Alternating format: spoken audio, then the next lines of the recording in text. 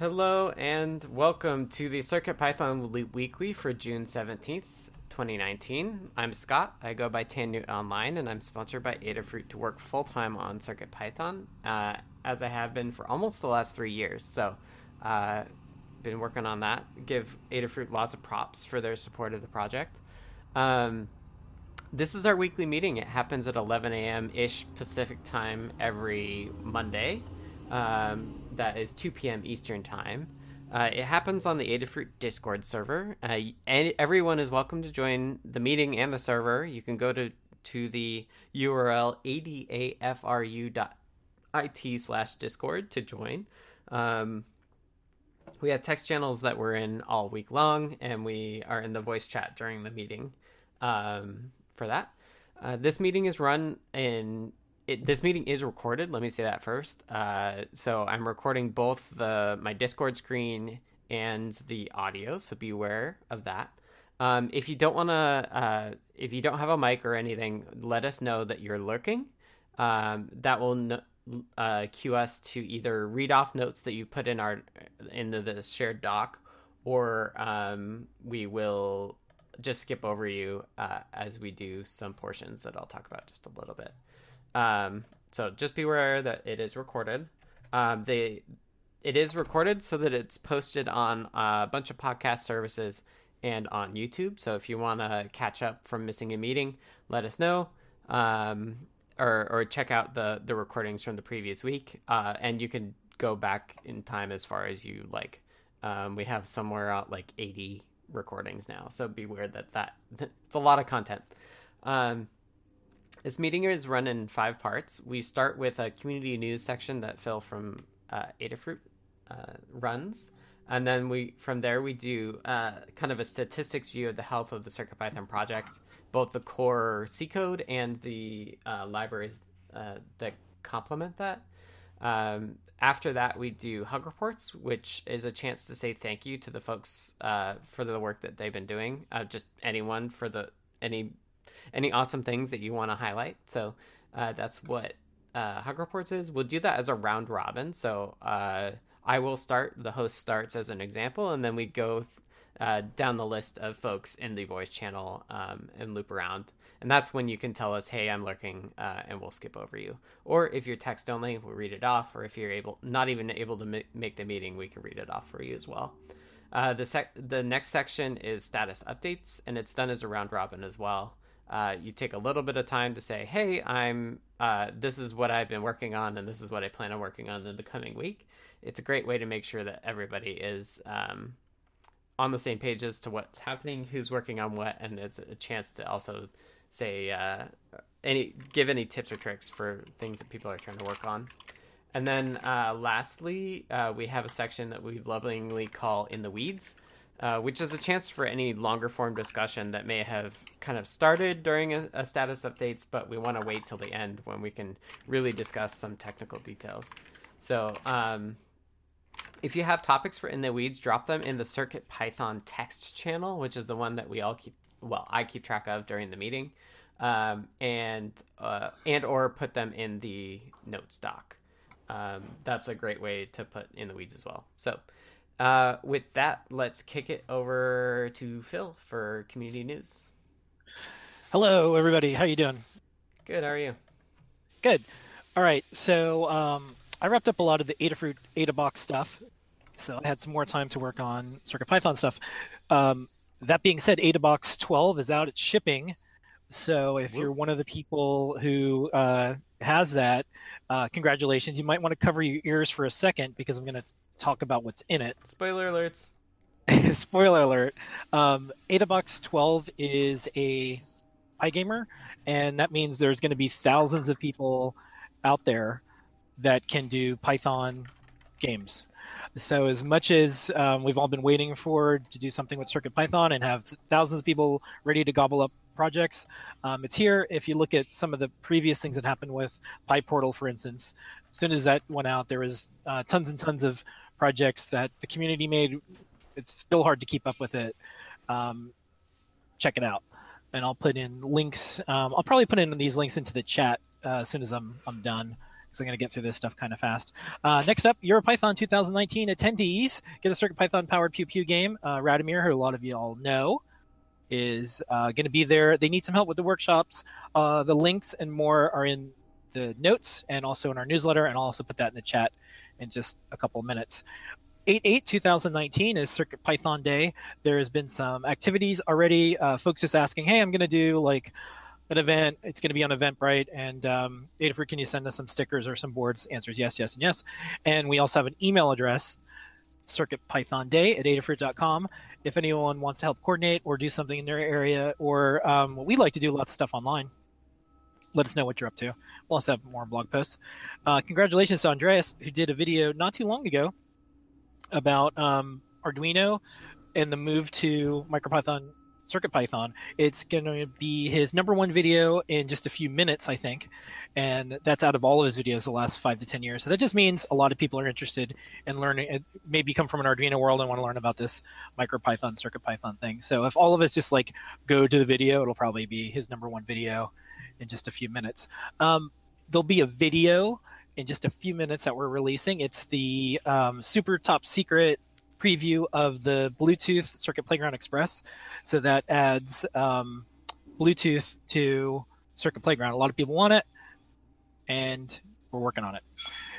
A lot of updates on CircuitPython.org, specifically Blinka. Thanks, Melissa. You can see some of the new boards there and more. If you have a single board computer, a Linux board, and you want to make sure Blinka runs on it, which is CircuitPython for Linux, and you don't see it on that list, you can help out, or you can just let us know, and we'll probably just pick up the board and get it going. Discord offers server boosts. I mentioned this last week, and also it's in I think a few different places from the newsletter to I think our show. Ask an Engineer. We're up to 6 boosts right now. I think if we have 4 more, that means we get higher quality audio, a server banner, and bigger uploads. So I think most of our team will probably get it to 10, but if you have a ability to boost the server, I think some people already participate in Discord in other ways, and when you have like a membership, they give you a little boost ability. I'll put the link in there. And then last up, this is just company news. If anyone is a PHP developer and wants to live and work in New York City, Adafruit's hiring. And I have an email address for that, apply@adafruit.com. We're a cool company. Get talk to people who work here, ask how it is. But if you know PHP, a lot of our stuff is based on PHP, and that's what we're looking for. We like remote folks, but this one in particular has to be a job in New York City, which ain't so bad. It's a fun city. Mm-hmm. And that's the community news. Cool place. Yeah. I got to visit soon. And that's it. Awesome. Thanks, Phil. All right. Thanks, everybody. All right.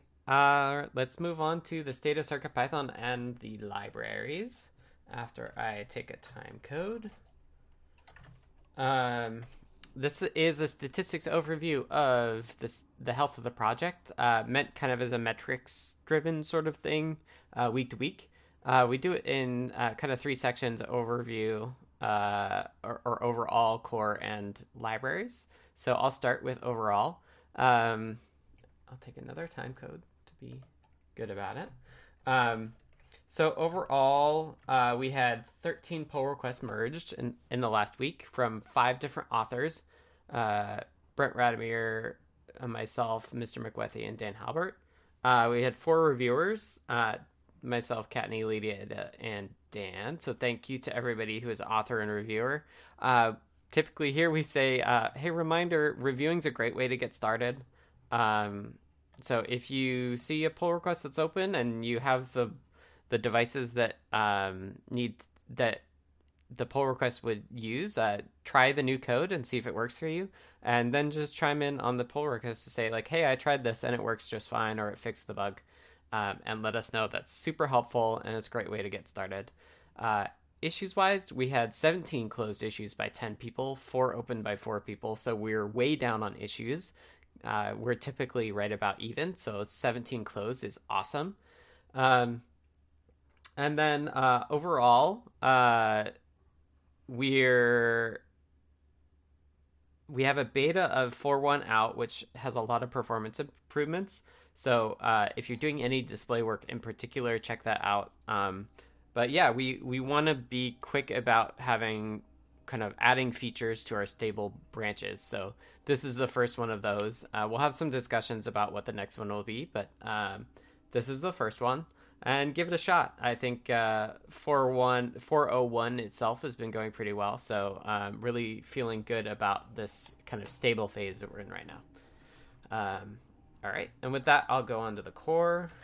Thank you, Kattni, for taking notes. For the core, we had 7 pull requests merged from myself, Dan, and Radomir Deshipu. 2 reviewers, myself and Dan. We have 7 open pull requests. They're listed in the notes here. We had 5 closed issues by 2 people, 4 open by 4 people, for a total of 177 open issues. So there's again a link there. We have 6 active milestones. I just added one for 4.1.0, which is like any issues that come up in our betas of that. So that's where those go, and we'll have we have one open there. We have 3 bug fixes in the 4xx branch, which is also interesting. And then we also have 2 issues not assigned a milestone. So those are kind of the highlights. More details are in the notes. We have download stats. We've had 67 downloads of 4.1.0 beta 0. So that's kind of low. I would expect it to be a little bit more than that. But for stable, as always, stable has 4,061 downloads. So it's always way ahead of the unstable downloads, which totally makes sense because that's where we want to see people have it. And if you're interested to see what the download stats are by language, those are in the notes docs too, but I will not read those off. Let's go to Kattni for library updates. Thanks, Scott. Thank you. So over the last week, we had 6 pull requests merged by 3 authors. And 3 reviewers. Our authors were Scott, Brent, and Mr. McWethy, and our reviewers were Lady Ada, Scott, and myself. We have 31 open pull requests. A list of those are available in the notes. We have 12 issues closed by 9 people and 0 open by 0 people. So we are very net down, which is excellent, leaving us with 105 open issues. And you can see those at circuitpython.org/libraries/contributing. If you're interested in getting started with CircuitPython, the library issues are a good place to start. That same link will take you to both the list of issues on every repo and also the list of library infrastructure issues, which is to say we have a standard that we like to keep because it's easier to maintain. And there are still libraries that are not quite up to the standard. So some of that stuff is fairly simple fixes. And would be a great first issue for a lot of people. Also in the notes are our new and updated libraries. There's a very short list this week, so I will read it off. Our new library is RGB LED, and we updated the PN532, ESP32 SPI, bus device, and EPD libraries. And that's where we are with the libraries. Nice. Thank you so much, Kattni. Nice job on closing 12 issues. That's great. Thank you. I am not sure how much I helped, but thank you to everybody who was involved. All the organizing is very helpful. All right. So let's go into Hug Reports. That was just a preview. So Hug Reports is a chance for everyone to say quick thanks to folks who have done something awesome. It's good for 2 reasons. 1, it's good to say thank you to people. And 2, it's good for us to establish what things we value within our community.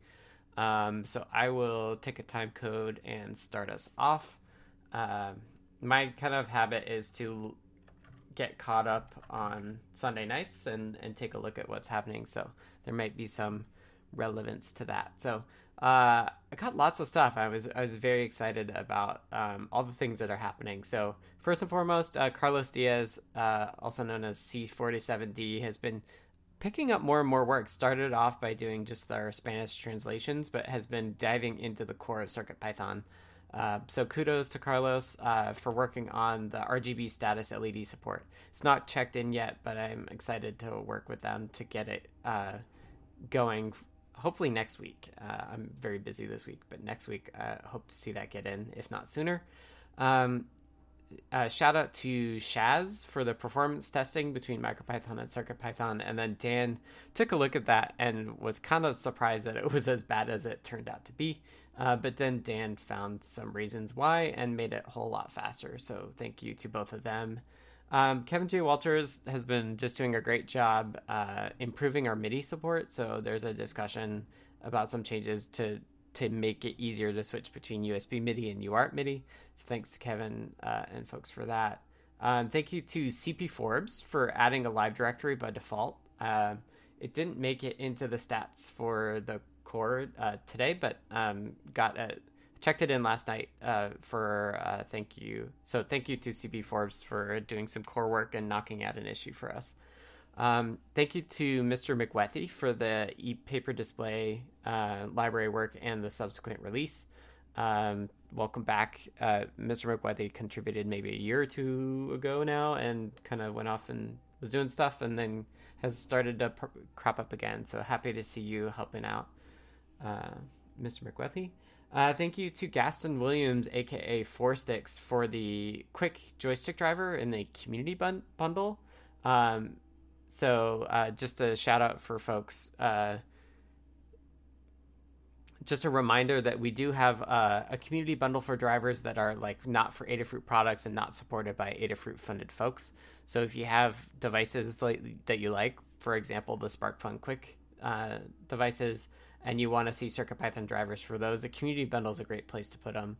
And I was looking through Discord, and Summersoft was a huge help for that as well. So thanks to Summersoft for helping get Four Sticks going.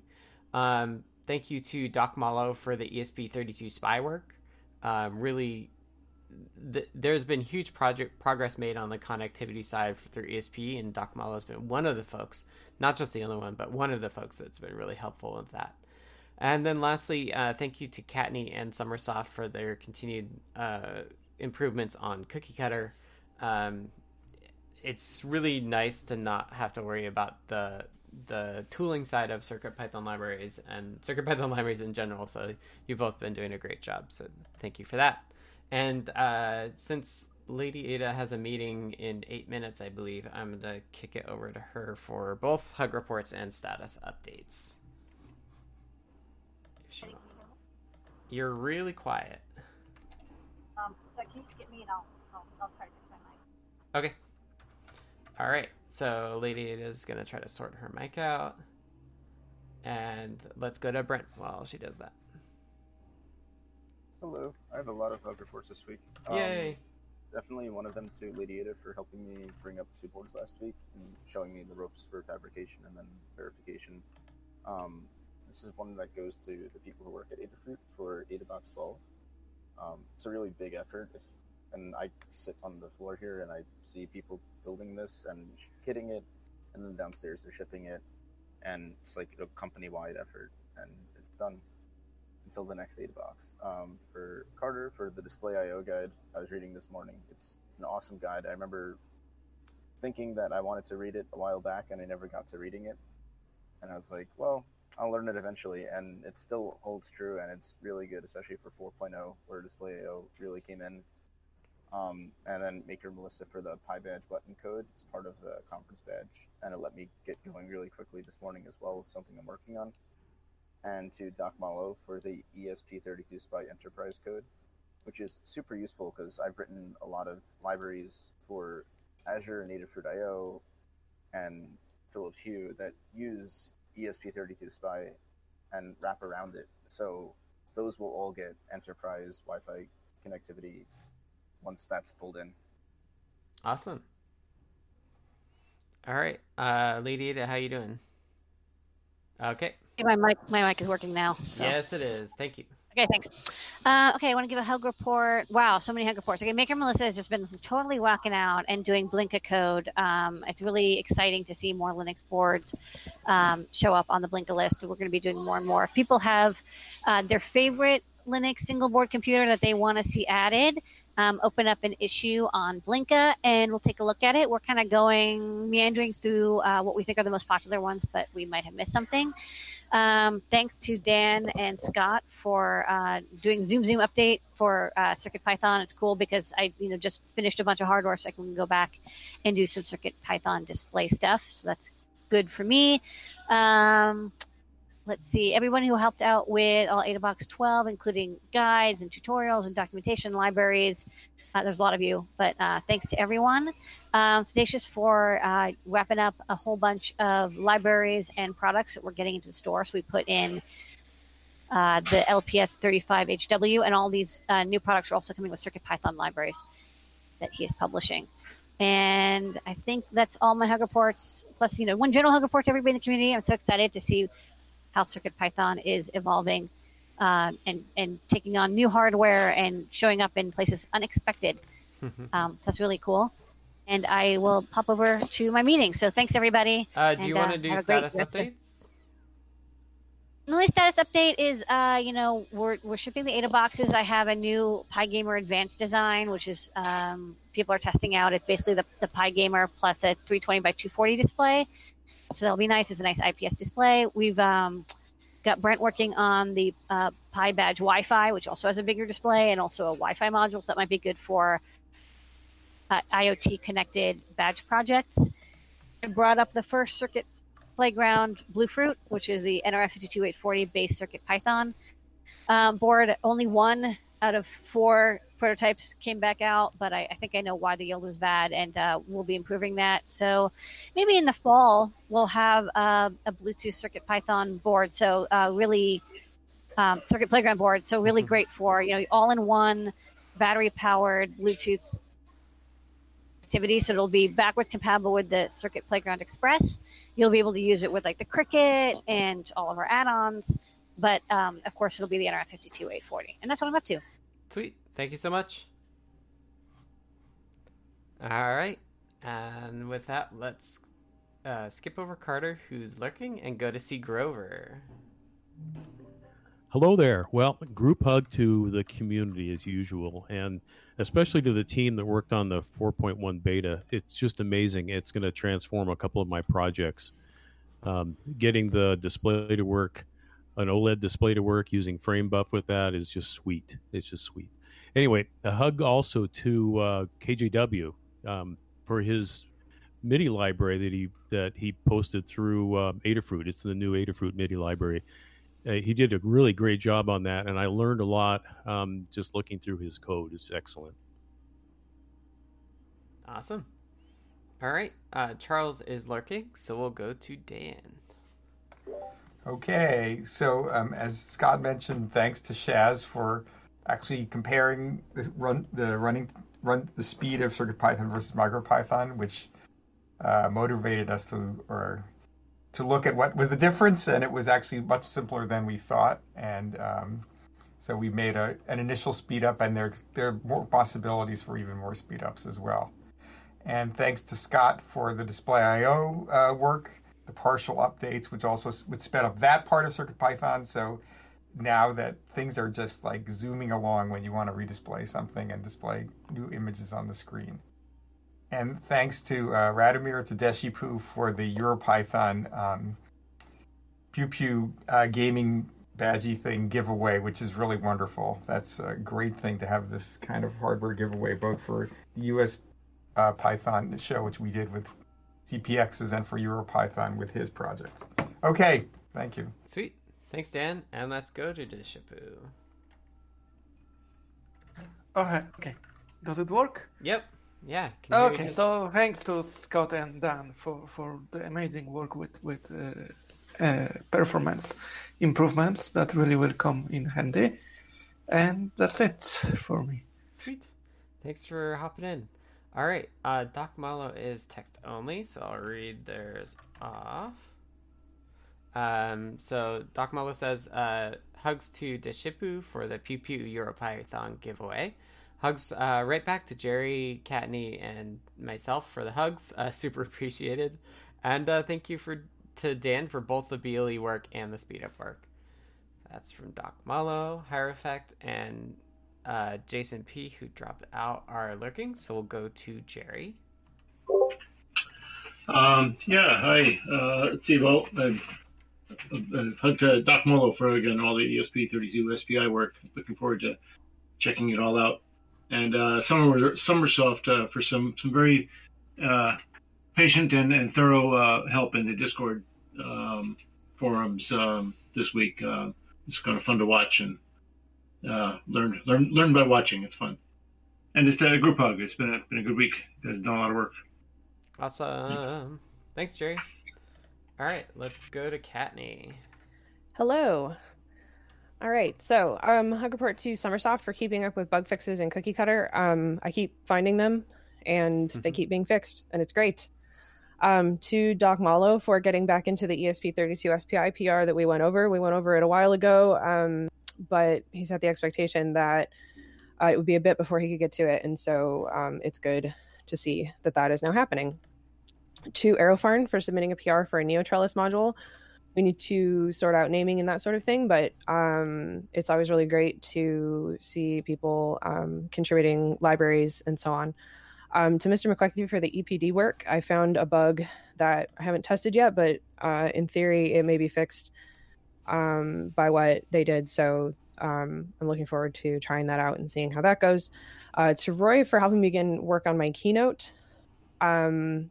I am going to be keynoting Pi Ohio this year, and obviously need to start working on that, and so that's been super helpful. And one to NNJA, who is Nina, for helping me complete a task that I've been sitting on for over a month. Sometimes you need other people to help you get through things, and that was super helpful, so thank you very much to Nina for that. And that's what I have. Sweet. Thank you, Katney. Let's go to King of North, who just has a hug report today. Yeah. Hi there, everyone. Hi. Yeah, just a couple of general hug reports. Just I'm glad to see that all of the learning guides keep getting updated for all the new equipment, because it was a big change from going from 3 to 4, and it's really made a difference on how I'm putting together a course that I'm going to be running up at college in the fall, which works out really well using Circuit Playground Express. So just a general hug report to that, and for everybody keeping up the good work, and also the organizational website, the CircuitPython.org site as well. That's great to have all those resources there. Awesome. Thank you so much. Excited to hear more about your course. All right, we did Lady Ada already, so we'll go to Maker Melissa. Hi. Okay. First, a hug report to Mike Barella for your help with the Odroid guide. Hug report to Lady Ada for spending some time with me trying to get by working on the Odroid, and for helping me with the fritzing issue. And then just a group hug to everyone. Sweet. Thank you, Melissa. All right, Sedacious. Hello. So I've got two things. One for C. Grover for helping me with some analog stuff on a project I'm working on, and another for Lady Ada for helping me on similar analog stuff and helping me figure out some ways to use my oscilloscope to get some testing done. So that's it for me. Thanks. Nice. All right. Summersoft, I'm going to assume your text only. So I'll read Summersoft's off. After I take a time code. Summersoft says, thank you to Four Sticks on their first contribution with a SparkFun quick joystick library for the community bundle. Hug report to Shaz, Dan, and myself for the speed up work, and a general group hug. All right, and that's hug reports. I think I'm gonna let the cat out of the room, and then we'll get on to status updates. Here we go. No. He changed his mind. All right. Let's go on the status updates. I'll take a time code. 2857. So status updates is kind of a software engineering thing where you take a couple minutes to talk about what you've been working on, both kind of what you did in the previous week and what you plan on doing in the coming week. It's a great way to get on the same page with folks and give tips or tricks. If any longer term discussions come up, we'll just note those down and we'll cover them in the next section. So I'll get started and we'll go.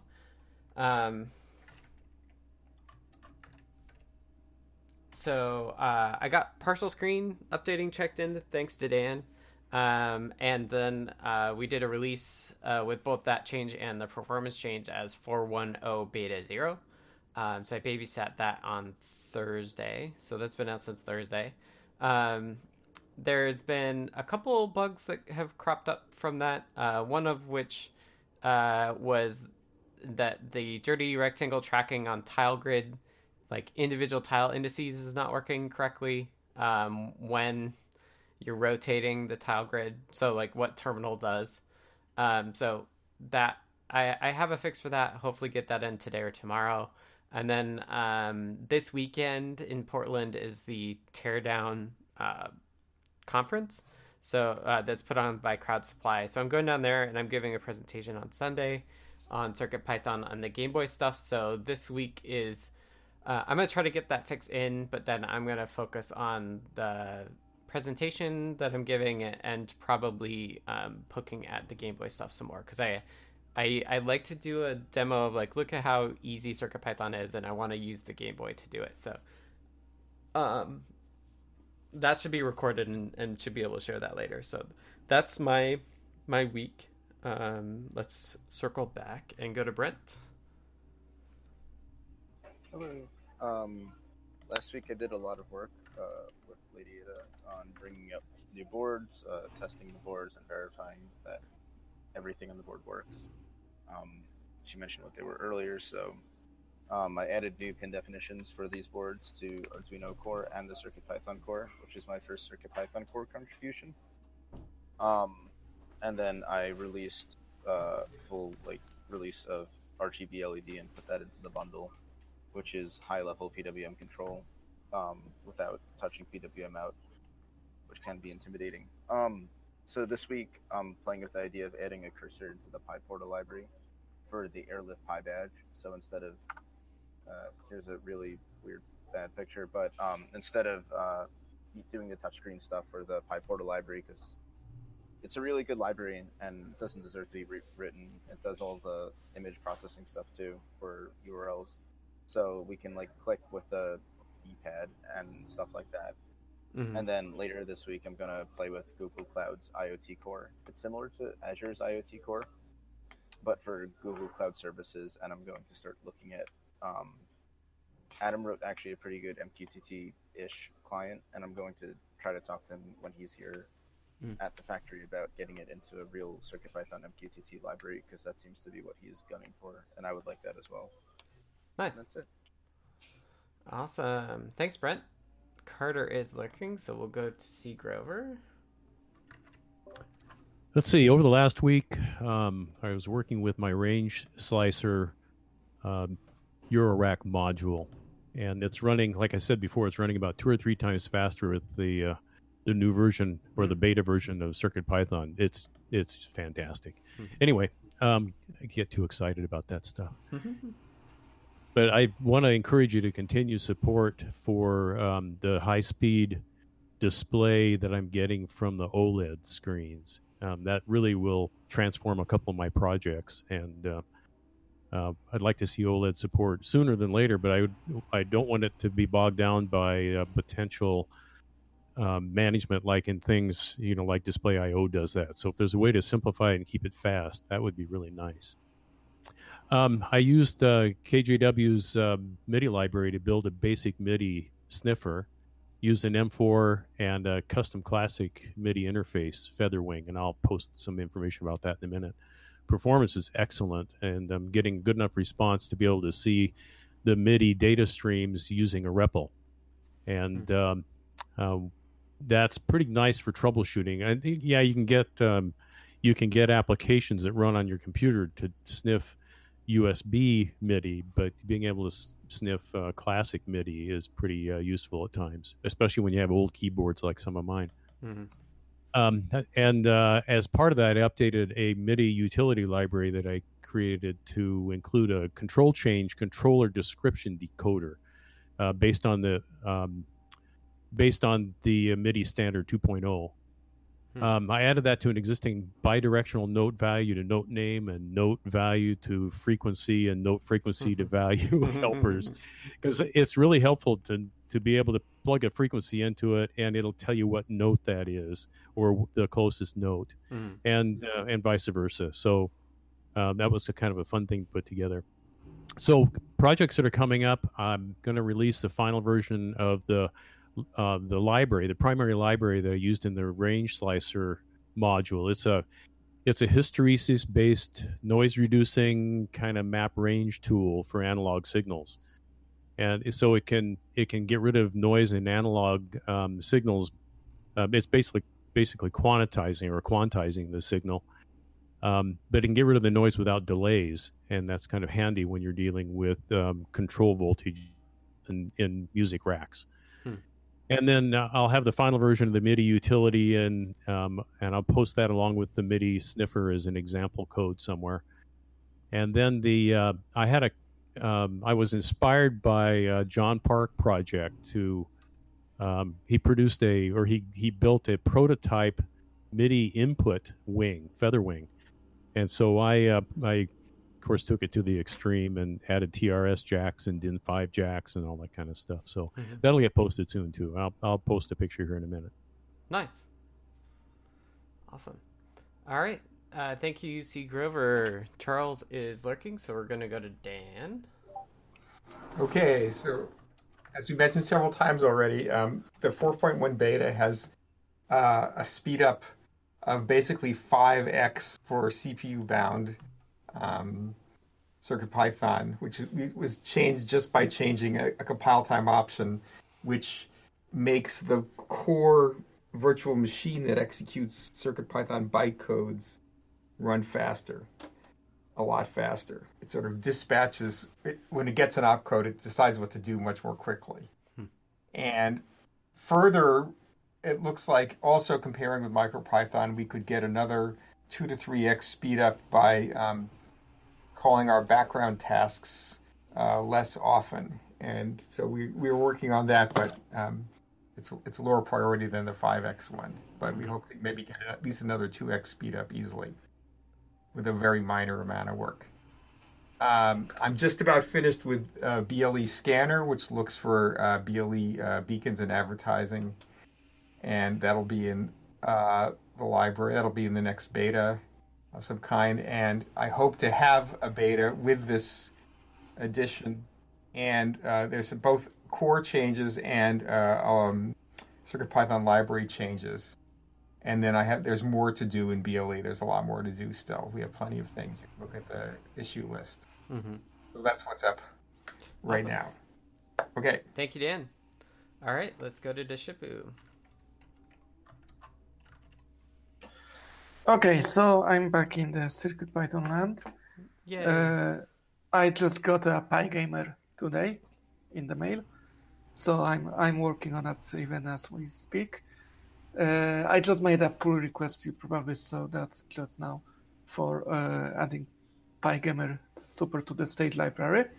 So that basically that was basically working. It only adds the interpreting the analog joystick also as arrow keys, so that all the games will work with the analog joystick.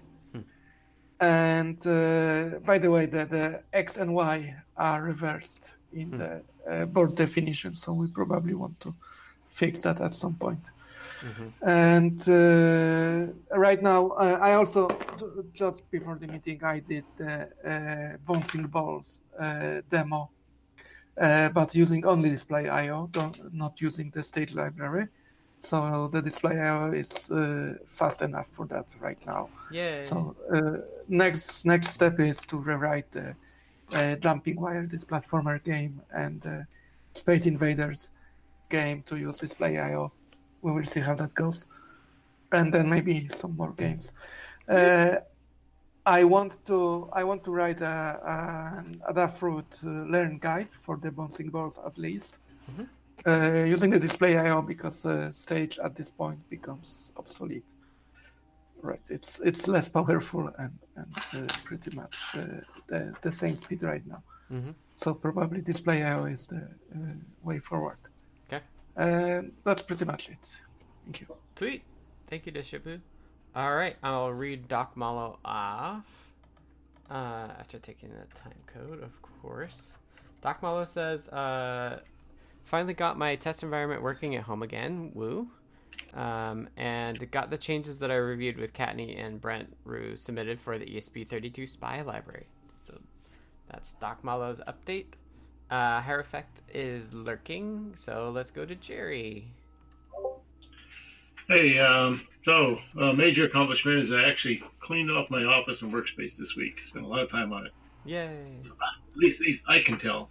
And there's actually some vacant surface space. I kind of reached gridlock, and it was getting really hard to move work in here. Mm-hmm. And so that took a lot of time. But I did it. There was a question come up in Discord about the PN532 NFC reader. And I'd played with them a while ago, and it worked okay, and I hadn't done much with it. So it got my interest, and did a lot more with it, and found out that there's a really nice new example that hadn't actually been released yet, but it is now, for using the MyFair versus the NTAG 203, and that was part of the confusion that was occurring. But I just learned a lot more about the various cards and types of devices and what you have to tweak to read them, and it's actually pretty cool. Now I got to figure out how to use it. What to do with it. Mm-hmm. And then again, Eternal Hope. I really do want to spend some time this week checking out Doc Molo's changes and on the ESP32 SPI and continuously on my list is to actually learn how to use Display.io. Mm-hmm. So we'll see. Awesome. Well, thank you as always, Jerry. All right, let's go to Katney. Hello. Okay, so last week, worked through a bunch of possibilities for how to do a debug version of the bus device library, and eventually came to the conclusion that doing subclassing or any other form of that sort of thing was actually going to be incredibly complicated because of how the debug works in the last function in bus device, and then also came to the conclusion that if we did it all using subclassing, it would not be a drop-in replacement anymore, and that really the easiest way for this to be used is to simply download it, rename it to bus device, and then drop it on the board to have literal drop-in replacement for it. And so instead of any kind of whatever, we came to the conclusion that it actually just makes sense to duplicate the library. So chose a route, went with it. That's mostly finished, worked on that. Friday and over the weekend, I worked on code for Noin Pedro for a definitely not a lightsaber light wand. Continued work on PyBadger and discussed the intent of PyBadger, which is incidentally more badge focused. The name came before that. Mm-hmm. Will include all components for simple use, and will also make it super simple to turn your board into a badge with your name on it, etc. So this week, today's Library Monday, as always. I'm going to be over the next week or two at some point helping sort out another person who created a library that is better in the community bundle. So we need to sort out getting that there. Finish debug bus device, which is mostly done. I just need to go through and actually, well, two things: test it and make sure that all the documentation and all the stuff transferred over. Continue work on PyBadger. It got a little more complicated because we are now making variations on a theme with different size displays and want it to be dynamic. So the code that's in there right now is hard coded to the current PyBadge and PyGamer, which are the same size screens. And there are already multiple iterations in the works that have different size screens. So we need to make something that's centering text. Can't be based on hard coding. It has to be based on the size of the display divided by 2, and then figure out at that point where the text needs to go. So either it needs to be where you set the size of the display yourself, which I don't particularly like. I want it to be simpler, or the code gets super complicated because it's doing all of the math for you, which is really the route that I want to go. Mm-hmm. So that's going to be not quite as simple as originally intended, but I think will be much better in the end. I still have blog posts for PyCon to do. Yes, still. I need to finish processing the photos from PyCon. I started that. There's photos of the open spaces of, I don't remember if there's any of the sprints. I think there are. And some group photos of the team that went that PT wanted. So I need to get those to him. Doing forum support on Tuesday and Thursday. Be updating a guide with a new wiring diagram. We have a community member now who's working on some very pretty wiring diagrams for us, or pinout diagrams rather, of various boards. Just easier to visualize than it is with just seeing what the pins are written out in text. And then I want to test the EPD update on the 2.13-inch e-ink display. It was having issues where it was not filling anything. It would do every other line. So it just looked like a series of lines instead of a full rectangle. It turns out it was a bug with that particular display, not a bug with the code or software or anything like that, which took a while to figure out. But I want to test it because Mr. McWethy seems to think that it's possible that it's fixed, but doesn't have that display to test with. So I still have it wired up even from the last time I used it, so it should be easy test. And that is where I'm at. Nice. Thank you, Katney. All right, King of North is lurking. We already did Lady Ada, so we'll go to Maker Melissa. Hello. Okay, so last week I did the Odroid finishing touches in Blinka. I finished the Odroid C2 guide, and that got published this weekend. I started adding Dragonboard 410C to Blinka and working on a guide for that. I tested some ILI 9341 display issues regarding the terminal IO, which I think you talked about already. And I did some Blinka website updates. This week, I will be working on getting the Dragonboard 410C added to Blinka and working on the guide for that. I still want to actually test that the Orange Pi R1 spine UART stuff works fine. I have some more Blinka website updates to do, which is mostly adding all the Raspberry Pi stuff that we already support. And I have the Portland Teardown 2019 starting on Friday. Woohoo. It's going to be exciting. Yes, it will. All right. Let's go to Sedacious. Howdy. So last week I worked on the updates to the BD3491FS driver. That's a so-called audio processor chip made by Rome. It's kind of like a equivalent of I guess you could build like a simple receiver from it. So the update to the RevB has added 3-band EQ support. So I updated drivers to get that working. Afterwards, I started working on a tester for that same board, or rather the tester code.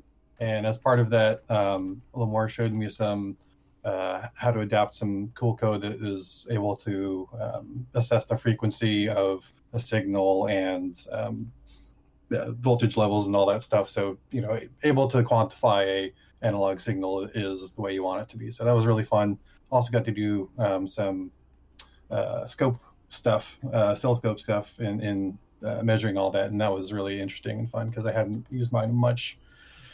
Also, afterwards, I passed the rest of the testing stuff for that off to Lady Ada and moved on to the DS3502, which is an I2C potentiometer board designed by Katney. It's a very cool little board. If you want to not have to turn a knob to change your potentiometer and instead want to, send some I2C commands, this is what you'll need. So I finished the drivers for that and worked on the tester code and tester PCB for that. It was relatively simple, got out pretty quick. I assembled some VCNL 4040s, also designed by Katney, to work on the Arduino driver.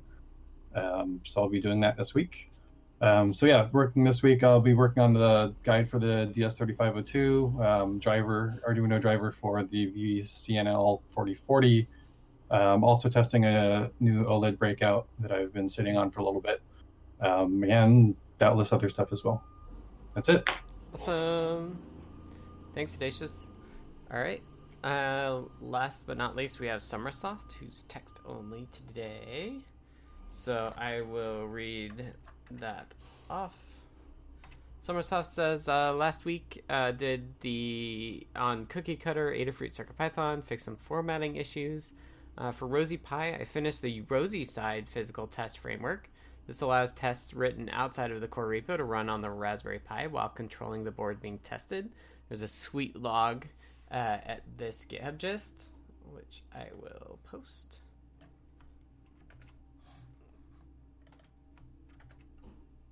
Also on Rosy, started on the RPi config to run Rosy app and Rosy Pi. Researched and defined some architecture details, which database, Sinatra versus Flask, etc. This week, more work on Rosy Pi and Rosy app. Write some actual tests and finish the RPi config and possibly set up an Ansible/Terraform for the config. All right, and that's Summersoft's update, and that's the last update of status updates. I don't think we had anybody come in the middle. So lastly, we'll go into the weeds. Into the weeds is our section for discussing any sort of long form topics that have come up or people want to discuss. If you have topics for it, whenever in the meeting beforehand, feel free to drop them in the text channel and let us know. We'll snag those and put those in the notes. Or you can access the notes doc directly and add it to the list there. So first up, I think this is Deshipu's, but we have a bullet point for discussion of accessing pixels of on-disk bitmap and converting it to a in-memory bitmap. Yeah, so this is basically two things rolled into one. So I tried to use on-disk bitmap in the jumper wire for the level definition bitmap. Okay. Because I know this is not the usual way you use bitmaps, but it's useful in this case. And it can be on disk bitmap because you don't care that much about speed, about rendering it on the screen in this case, and then you can have really large level for you. But while normal bitmap has the accessors for the pixels, the on disk bitmap doesn't seem to have them. So it would be nice to add them. And then it occurred to me that once we have them, or maybe if we add a special method to copy the on-disk bitmap to a normal bitmap, we could drop the BMP the image loader library completely and have only one code for loading bitmaps. But no, I on-disk bitmap is intentionally for large bitmaps that are like full color. No, of course.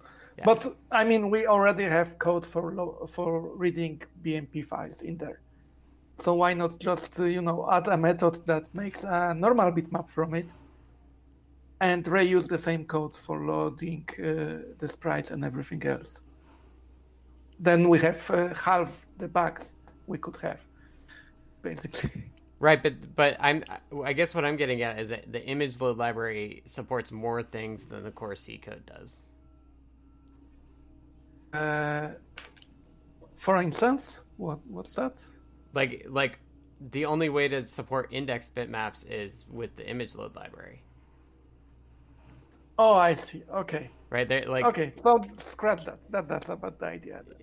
But I could I guess I could work on the accessors for the on this bitmap, so I can add that if you think that's a good idea. Yeah, indexed bitmaps wouldn't be that hard to add, though, would it? What? Indexed bitmaps wouldn't be that hard to add to the C code.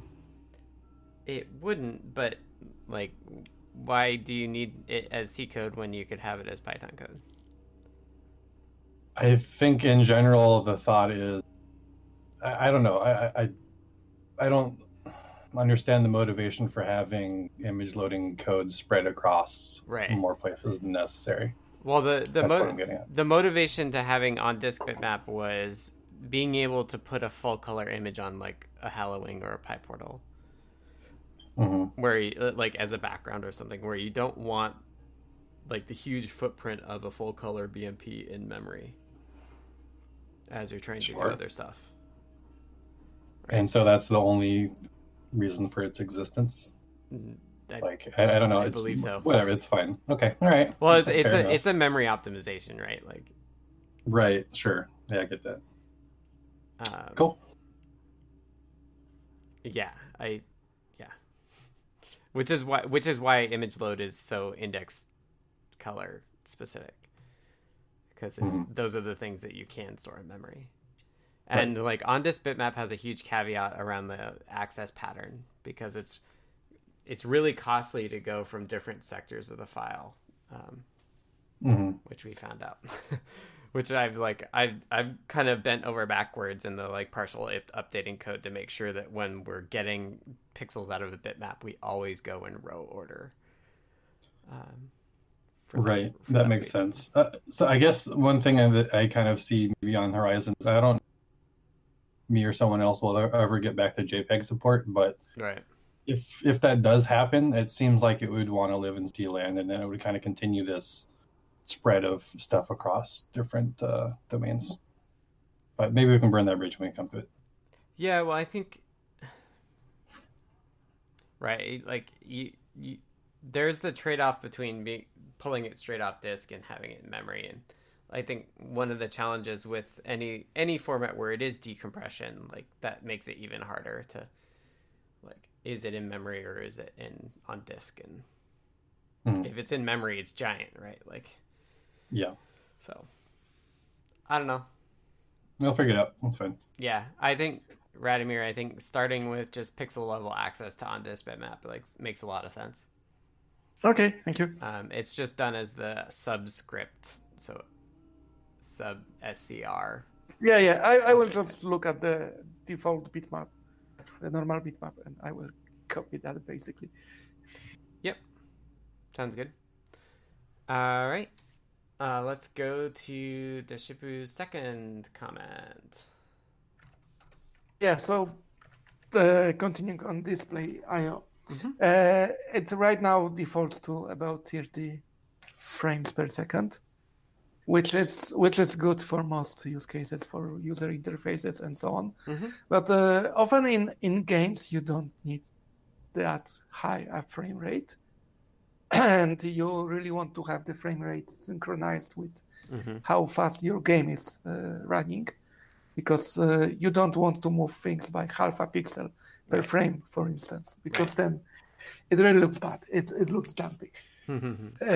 So I think it would be nice to have some control about for the frame rate, to at least to be able to limit it to something like 12 frames per second or 24 frames per second. I found that for most sprite-based games in this resolution, 12 frames per second is more than enough. So yeah, so I've thought some about this, and it's probably something I'll get to once I'm back from Teardown. The Game Boy is an interesting case because it has its screen. So part of what I've been thinking is that like displays have a natural refresh rate, right? Like,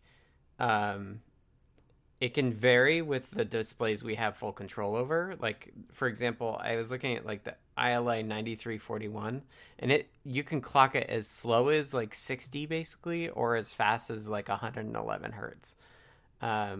So I think one thing I want to do is when we do display initialization, it's a giant constructor right now, but I think I also want to give it a notion of, or knowledge of, what the native frame rate of the screen is.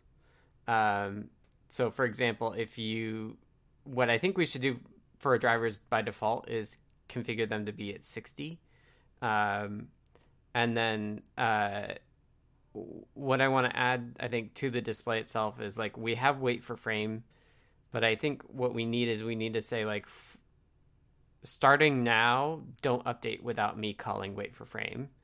And then at that point, you can also say like a divisor on the native frame rate of the display. So if your frame's running at 60, but you only run your game logic at 15, that's where you would say 15. And then every time you wait for frame, you're basically like, in that case, you're doing a division by 4. So your wait for frame call would actually wait for 4 frames of the actual display for every cycle. Okay, but then if you have a device with, say, 50 hertz frame rate, then the game will become easier on it because it will be slightly slower. Right. That's a good point. Yeah. This is why it hasn't been done yet. Right. So instead of doing it as a divisor, you need to do it as a like proper frame rate, like just a frames per second number. Yeah, probably.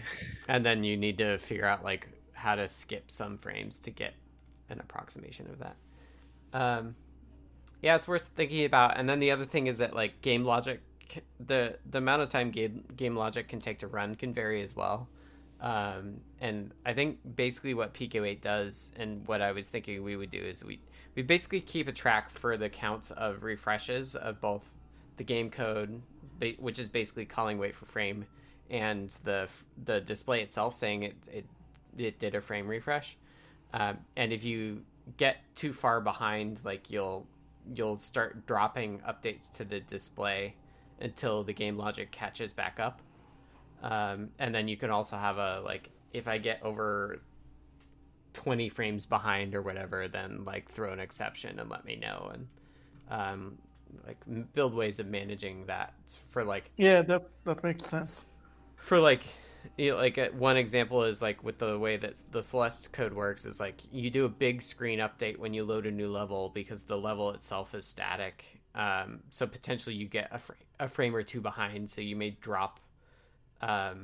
You may call the game logic more than once, or you may also choose to, like, if we can make wait for frame, say like reset frame counter or something as a keyword arg that basically says, I know I was slow, right? Because I just did a level load, but like from now on reset that counter so that I know that I'm in sync again.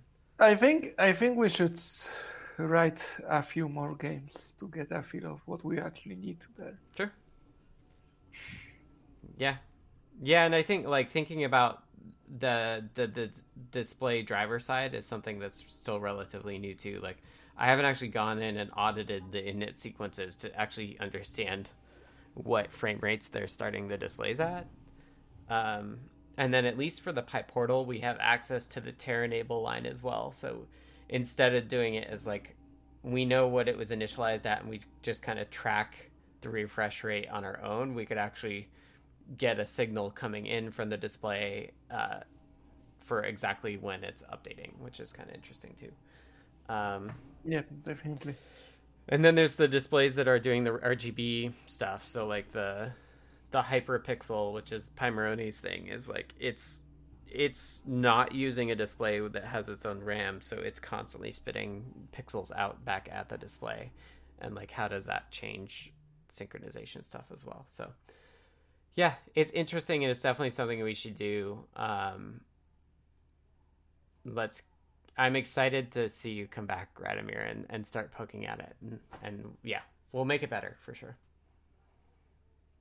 Okay, thank you very much. Yeah, but my intention was that wait for frame would give you that, like, the basic... That only wait for frame only helps you if you're faster than the refresh rate. It doesn't help you if you're slower right now. Well, it helps you when you are faster, but then you still have to wait with your game logic, right? To not have the game too fast because there was some optimization recently and your code is running faster, right? Or something right. like that. So you still have to like have ticks on the wall clock time thing. So yeah. I'm thinking maybe this is where the async stuff would work too. Okay. So this is a bit big then. Yeah, let's think about it. I like the Pico 8 model of like you either write your game logic to be 30 frames a second or 60, and then like it handles the like, oh, it was really slow, so let me just like skip this expensive like pushing pixels to the display and just like move on and run your game code again. Because all of the partial updating code that I wrote is totally okay with you like skipping frames essentially, where like it keeps track of where it was rendered last time and you can move it around multiple times in Yes, that, of course. in that process, which is good. But it's still nice, especially if you have like only 2 frames of animation. It's nice to be able to synchronize with the animation logic with the frames, so that you don't have like two frames in a row, or you don't move by 1.5 pixel and then it moves 1 pixel, 1 frame, and 2 pixels another frame, and that really looks really bad. Right. So yeah. Well, I realize it's reconciling 2 worlds. Yeah, and one of the things I'm seeing with the Celeste code that I have right now is like, as my character moves, I'm actually moving X and Y separately, and like there's right now nothing preventing you from like moving one direction and then moving the other direction the next frame, because we'll update as soon as we can. So yeah, it's definitely something that we need to work on. All right, that was a long, awesome in the weeds discussion. Let's just do Dan, and then we'll wrap up. Okay, this is it's more vague. And now for something completely different. Right. So one thing I've been doing in BLEIO stuff is that I've been trying to minimize the amount of code that's in C, and even the types that are in C in the native module and the BLEIO module. So there are some classes in there, for instance, that don't do like string parsing. You just pass in a bunch of bytes, and I would do the string parsing like in a wrapper class or something like that. So a question is, those of you who have done some BLE code, whether we should make the BLEIO library be like really, really internal, and maybe even name it _BLEIO, so that its API is not considered to be public, so that we can change it without bumping the version numbers all the time, or we can change it merely by we'll have to keep the library synced up with what's going on in the image, but that's sort of an idea. Or whether we should still make a public interface for people who want to do lower level BLEIO, and kind of guarantee that there is an API that survives during a major version number. And I just know, like, maybe Jerry or some other people have some opinion about what they're doing, what we're doing in that case. Like, for instance, UUIDs, the functionality of UUIDs is actually perfectly adequate in BLEIO. So I could make a wrapper class, or I could just say, well, if you want to use UUIDs, use BLEIO.UUID. Or should I have an Adafruit _BLE.UUID class, which is just like a renaming or a wrapping of the other class? That's an example. Maybe I'm not being so clear, but I'm trying to say, like, should the lower level thing be exposed, as it is in display IO and digital IO and so forth? Most of our native modules are not meant to be so internal. They're meant for general use as well. I think I like the idea of going to internal for 5.0. That doesn't preclude us from moving back to a public model later once it's really settled down. But I think that by basically exempting ourselves from major version numbers for a little while for BLE is not a bad thing, and using the library to provide some stability is fine. So yeah, I like the idea of at least temporarily going to a world where it's _BLEIO, and then you can provide the guarantees about the UUID, for example, its API, simply by, like, in your wrapper library, importing the object and just saying UUID equals _BLEIO.UUID. For the time being, right? But that still gives you the flexibility, if you do want to change it, to wrap it then properly. Right. We do have to either make the library. We still have to sync up the library. If we make incompatible changes, either we have to put code in the library that handles both the old and the new internal interface, or we have to tell people what to do, and if we sort of say like, oh, you can only use this version of library with 5.2 or something, that's kind of worse than just incrementing the major version number. So right, kind of thinking about it sort of both ways. Yeah, but you can also do backwards compatibility if need be. Yeah. But I think there's going to be a lot of work in this vein, like as you get Central going and we figure out the like Beely as a supervisor service stuff, right? Like what does Beely mean outside of the context of user code in the VM? Mm-hmm. So I think having that flexibility to just really experiment by making it internal for a while is fine. Like, right. Very few people are using it publicly now, and so. Yeah. Right. Yeah. I mean, you might say that the same is true of display I/O in the long run if we might write enough display libraries, but you've been careful to make it kind of more useful at that level, for instance, or something. Right. I mean, I think in general, like, I kind of like the idea of moving this to this model. Like, the early stuff really is underscore something for a while. Yeah. Yeah. I think we should do more of that as we go forwards. All right. Well, I'll try that and see. I'll try it, think about it both ways and see what makes sense. But I'll definitely am open to that. Yeah. All right. Yeah, and remember, we can always change it later. That's right. We can always change it back.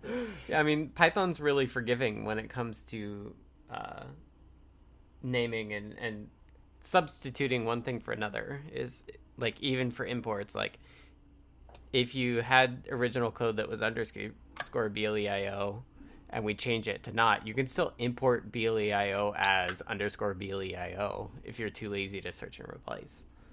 Yeah. Like that's okay. Or you're trying to be backwards compatible. Like that would be another reason to do that. Yeah. Yeah. So I think it's fine. All right. Okay. We're over an hour and 10 minutes, so let's wrap this up. Thanks, Dan.